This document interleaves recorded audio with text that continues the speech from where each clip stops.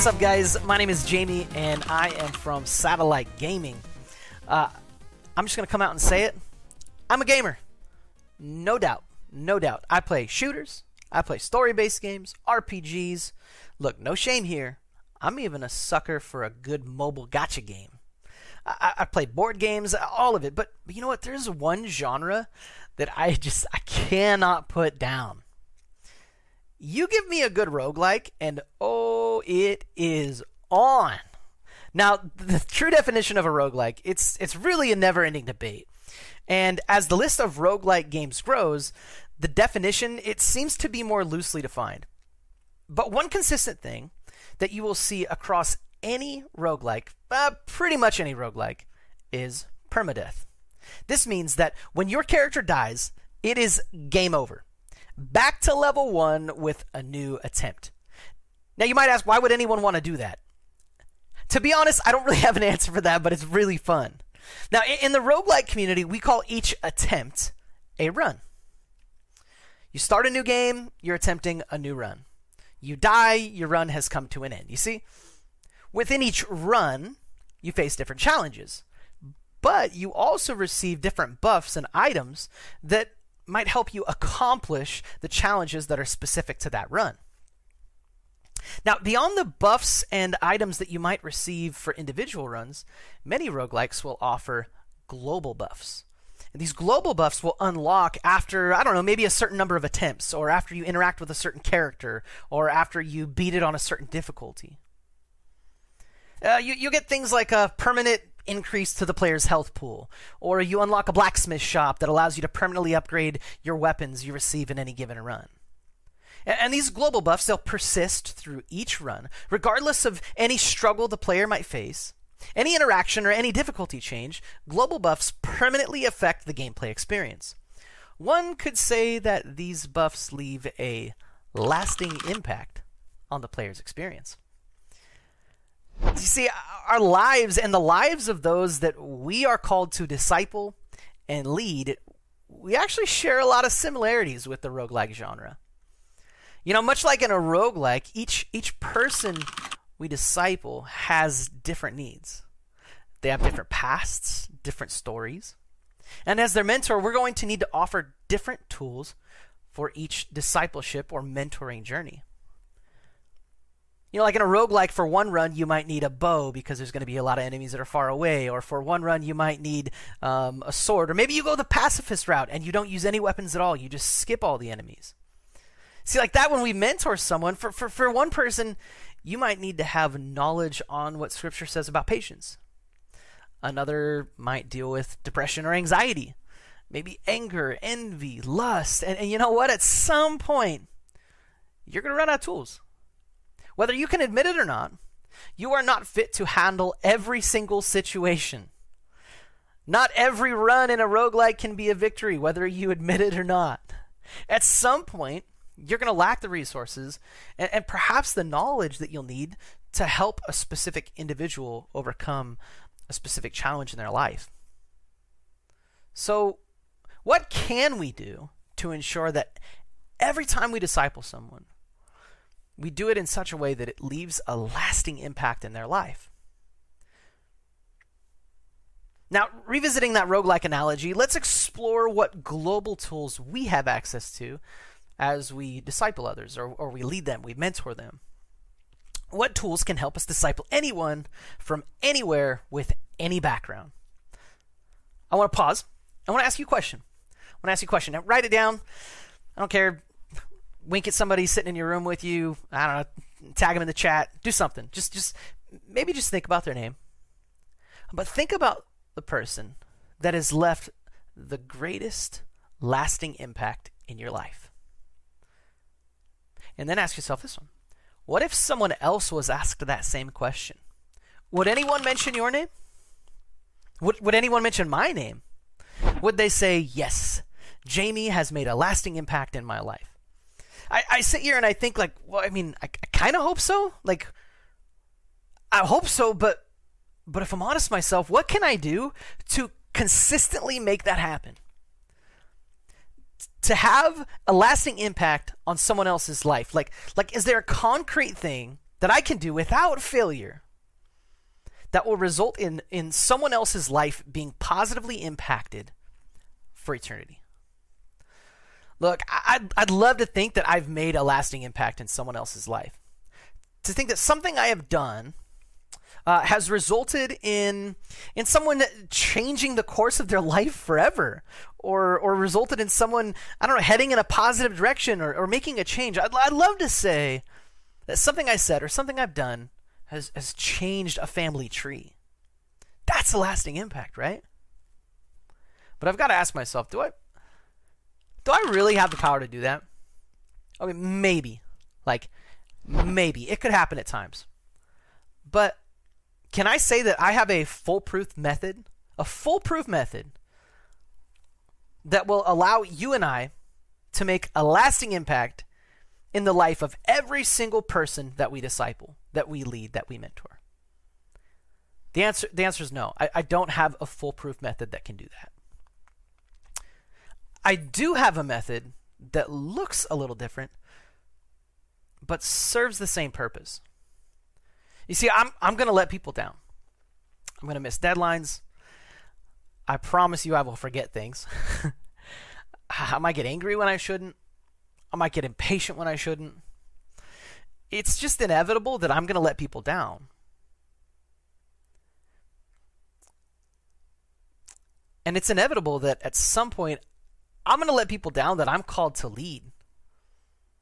I don't say that to be self-deprecating, right? I'm not beating myself up. It's just a reality. And I hope that each and every one of us, regardless of our confidence levels, we could admit and we could say the same, yeah, there's not really a foolproof method that I can use to consistently always leave a lasting impact in someone else's life. Now, through admitting this, I've landed on a decision. I've decided that the most consistent thing that I can do to make a lasting impact in someone else's life is to really acknowledge that I am not the source of impact or change that someone should encounter. But I think I can point them to someone who can be. You and I can come up with methods for how we lead people. And we could probably come up with some pretty cool strategies.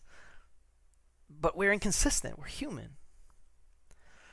There's a verse in the Bible that I'm sure plenty of you have heard before. It's in Hebrews. It says, just Jesus Christ is the same yesterday, today, and forever.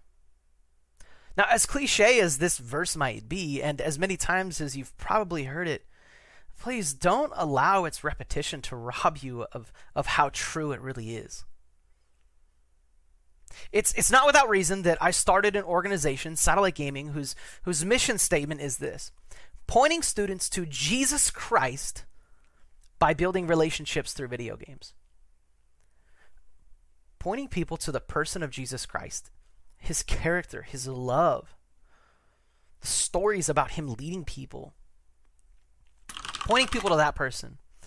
That is the best way that we can consistently make a lasting impact in the lives of those we lead. Now, our team at Satellite Gaming, we've worked together and developed a system that it holds us accountable to our mission of pointing students to Jesus. This system, I think it could be applied in any space, really any digital space at least. It can be adjusted, tweaked a little bit, or reworded, but it's simple, it's easy, and it's pretty fun. Now, I want to point out, as we talk about this system for a moment, the purpose of this is not, it's not that we're using this system so we can treat a person like a project, right? We've said that before. The reason we use this system is really to hold you and I and Satellite Gaming, to hold us accountable to this simple concept of just pointing people to Jesus. Because I really believe that's the best thing we can do as we lead people. Now, if you're taking notes, you can get ready to scribble, and just, I don't know, use your notepad, use your computer, whatever. Just bust out some notes. We're all having a good time here, and just scribble away. I don't care, doodle if you want. All right. This system that we created at Satellite Gaming, we call it the Waypoint system. Now, for the gamers out there, you probably have a good idea of where I'm going with the name Waypoints, right? For those of you that don't, in gaming culture, waypoints are often locations on the map. They serve as a way of traveling around the world. You have like the main town, the forest, this other town over here. You can teleport from one waypoint to the other. But another thing waypoints do just by nature is they help track progression. Each waypoint is one step closer to the final waypoint, the last level or the end goal, maybe the destination of the game. Now, as we look at the system, don't see it as like a full-on training of how we do ministry at Satellite Gaming. My hope is to show you that we really do value pointing people to Jesus so much that we've created a system that holds us accountable to doing so. In turn, you too might be purposeful in how you point people to Jesus as you lead and disciple them. Our waypoint system has 5 steps. 5 steps. And the purpose of each of these is to build up to our final destination, to follow the progression and land on, have we pointed people to Jesus Christ? Have we done that? And if we've gone through our waypoints, we can say, well, we've built this system with intentionality. We've been purposeful as we've pursued people. We can only hope and pray that we've clearly pointed people to Jesus. So let's get started. Let's get into it. Waypoint number 1. This is what we call drop in. Okay? So waypoint number 1, drop in. Now, for some waypoints, we have a nerdy term and we have an equivalent normie term, all right? Like this one, drop in, like in a battle royale when you drop into the game. We would call this arrival. Relationships start somewhere, right? Like you showing up in someone else's life or maybe someone else showing up in your life. What does that look like in your context? How do people show up in your world? Do they watch your Twitch stream? Maybe they join your Discord server, or they go to an event. Maybe they go to your church. They listen to your podcast. In our context, this is usually they show up at one of our events. They come to an after-school program. They join our Discord. It's a reminder that if you want to have a lasting impact in someone else's life, you got to show up. You got to show up. If you want to lead people, you got to meet people, right? Like it's just the way it works. Waypoint number 2. So there's progression here going from arrival, that you show up, what's next? The next step in this progression of relationship, or in SG's context, the progression of student ministries for us is engagement. Now, we don't have like a nerdy or normie term for that one because engagement's just a universal word. But this is how I'll explain this one. Imagine your ministry or your stream, your Discord server, whatever your tool is for reaching people or leading people. Imagine it was a house party, okay? As you're having this house party, you have someone at the door that's greeting people. And as they're coming into the door, you know that different people like different things, right? So like Discord servers, we have anime chat over here, we have the wrestling chat over here, comic book chat, video game chat, board game chat. You point in the right direction. Well, the house party, it's, ping pong's in the garage. We got a swimming pool outside. We got a theater upstairs. People making drinks like soda. Okay. People making drinks in the kitchen, people just hanging out. Like, where you got to go get them hooked up with this house analogy. But let me ask you this. If you want to make this the coolest, like just most dope house party ever, how many people that arrive, right? See, waypoint number 1, that show up, that walk through that door, how many of those people should you engage with? We don't have control over a lot of things in our lives. We really don't. I mean, we have control over things. I guess we have control over things in our lives.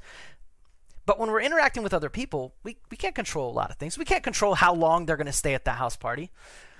We can't control if they're going to have fun, if they're going to make new friends. We can't control that. But one thing we can control, how many people that show up in our lives do we greet and acknowledge and engage with a certain level of enthusiasm?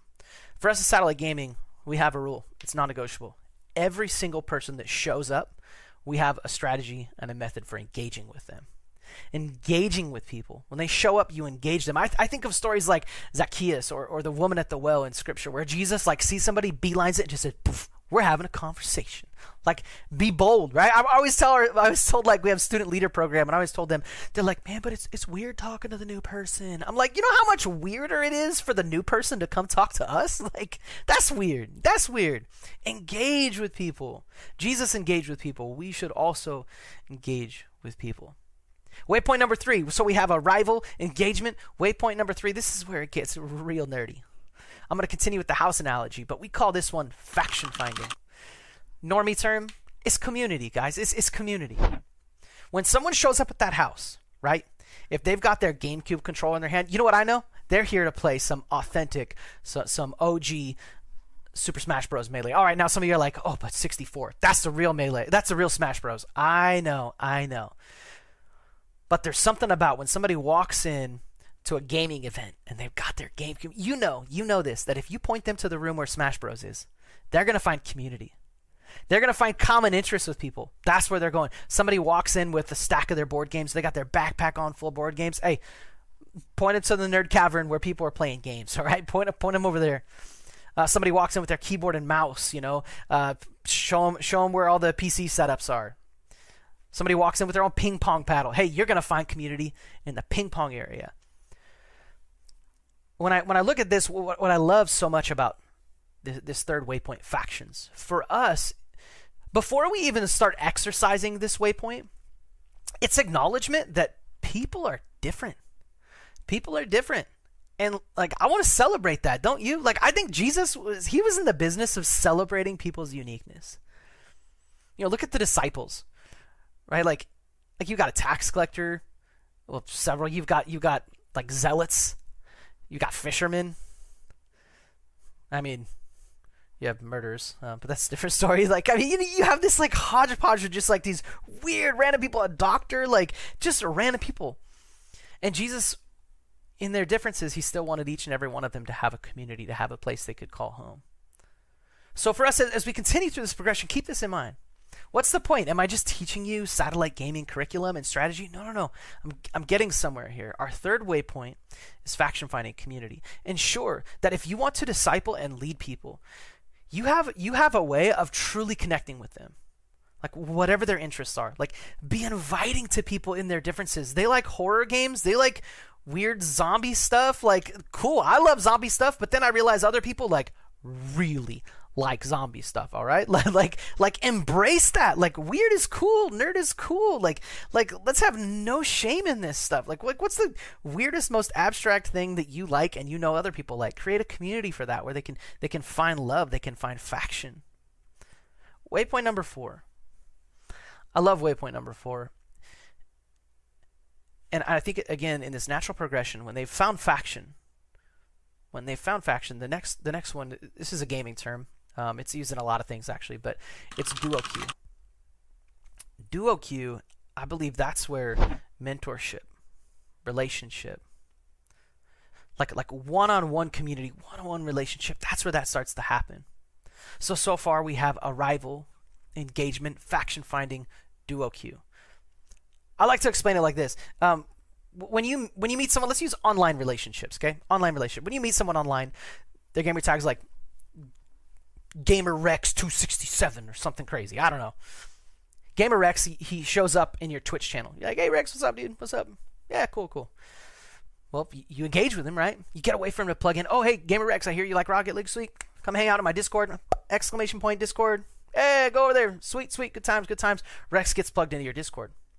Well, you start playing Rocket League. You're hanging out with him. You're playing Rocket League. Well, one of these times, you know what? Let's get you on stream with me, Rex. You're pretty good. Let's do that. Let's hang out. You're fun, dude. Get Rex in there. Gamer Rex 267 or whatever I said. You start hanging out, and it gets to a point in the relationship where Rex isn't just somebody that showed up in your stream one day. He's not somebody that you just said, hey, get on my Discord. Rex is somebody that you find yourself duo queuing with in Rocket League till 2 a.m. You find yourself talking to Rex about like real stuff, like what's really going on in his life. Now, at this point in the relationship, you've just connected on things that you find interest in together.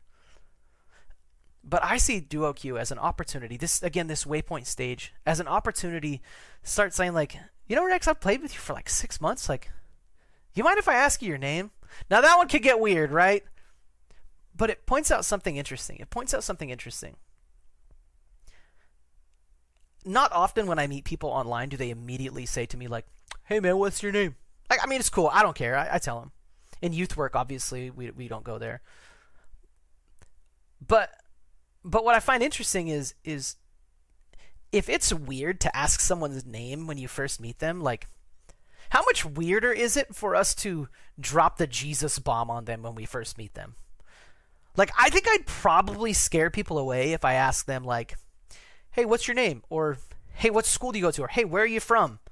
Let alone the topic of, like, hey, man, a dude died for you on a cross and resurrected, and now he wants to save your life. Like, let's just be honest and admit that if it's weird to ask for someone's name right away, it might be a little weird, or they might see it as even inappropriate for me to impose that I could talk about Jesus or my faith before I've even gotten to know them. Duo Q, bringing it back to that, is this. When they've gotten plugged into your community and you've begun to hang out with them, I think that's the point where, like, you've earned the right to have some really cool conversations with them.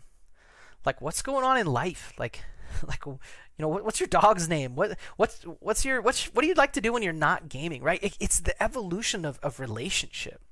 And when you get to Duo Q, I think it opens the door for what we call our fifth and last waypoint. We call it the Rift. And the reason we call it the Rift is a Bible study that we do on Tuesday nights on our Discord with our students.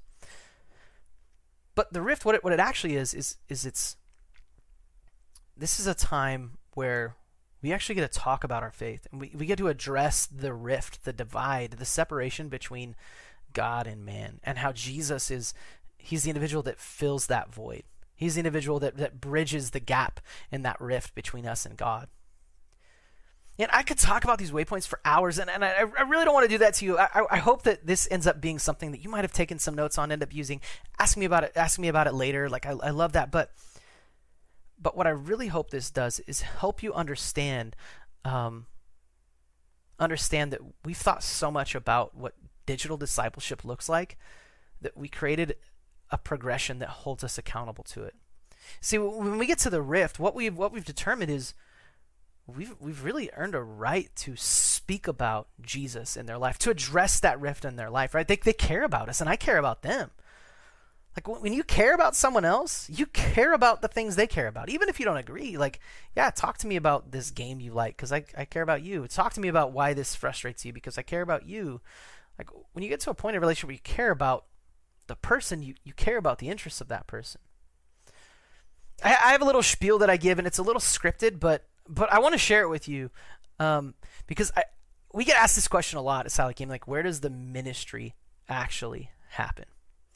Like, where does the discipleship actually happen? And this is it's kind of a formal spiel that I give, so I'm going to read it to you. It says, Satellite Gaming's mission statement is pointing students to Jesus Christ by building relationships through video game. How we do that can be summarized in 5 steps. Arrival. Students show up in our lives or we show up in theirs. Engagement. We acknowledge students' arrival. Factions. They find community and a sense of belonging at SG. Duo Q. Real relationships start to form.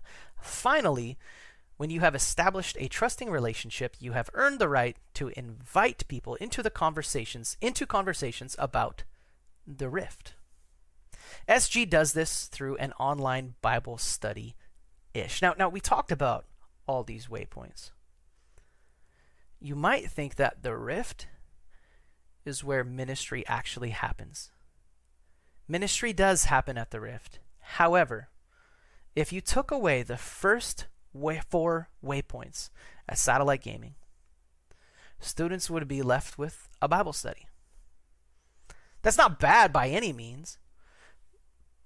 But if we were to no longer offer the Rift, and all we had was our first 4 waypoints, students would experience a beautiful ministry that meets them where they are, invites them into our community, and lays a foundation for lifelong relationships. We love all of our waypoints at Satellite Gaming, and they each serve as a tool for our ministry. SG has decided that the best thing we can do to point students to Jesus, to leave a lasting impact in their life, is to form intentional relationships where we earn the right to be heard. Now, whether you go and apply this exact system or not, I hope you see that we really are in the business of making a lasting impact in the lives of others. But I also hope you see that it takes work. It takes time, it takes effort, and it's not for the faint of heart. Like, pointing people to Jesus is not about just blasting on a megaphone saying like, Jesus loves you. I believe that's true.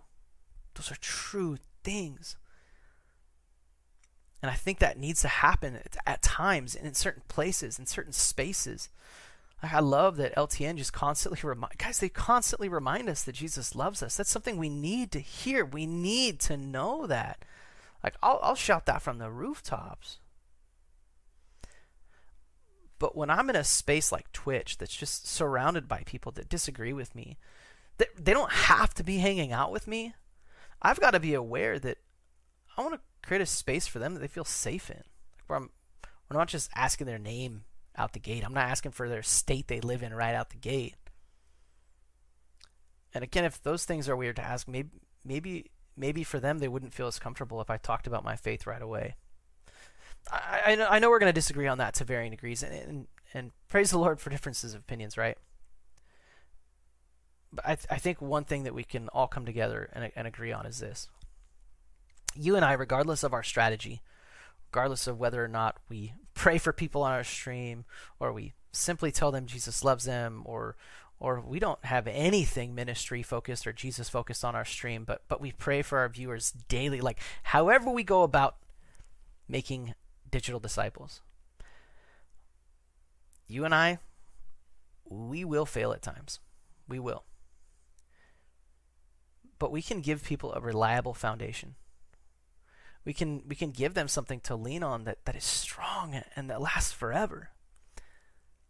And the best thing that you and I can do to ensure that we're making a lasting impact as we make digital disciples is to point people to the person of Jesus Christ. And maybe we do that. Maybe the way we do that is not with some 5-point strategy or some crazy curriculum or some insane biblical education. Maybe, just maybe, the way that we point people to Jesus is we make a genuine commitment to be the love of Jesus to nerds and nerd culture. I love you so much. I hope you have an awesome time this weekend, and I hope that you learned something.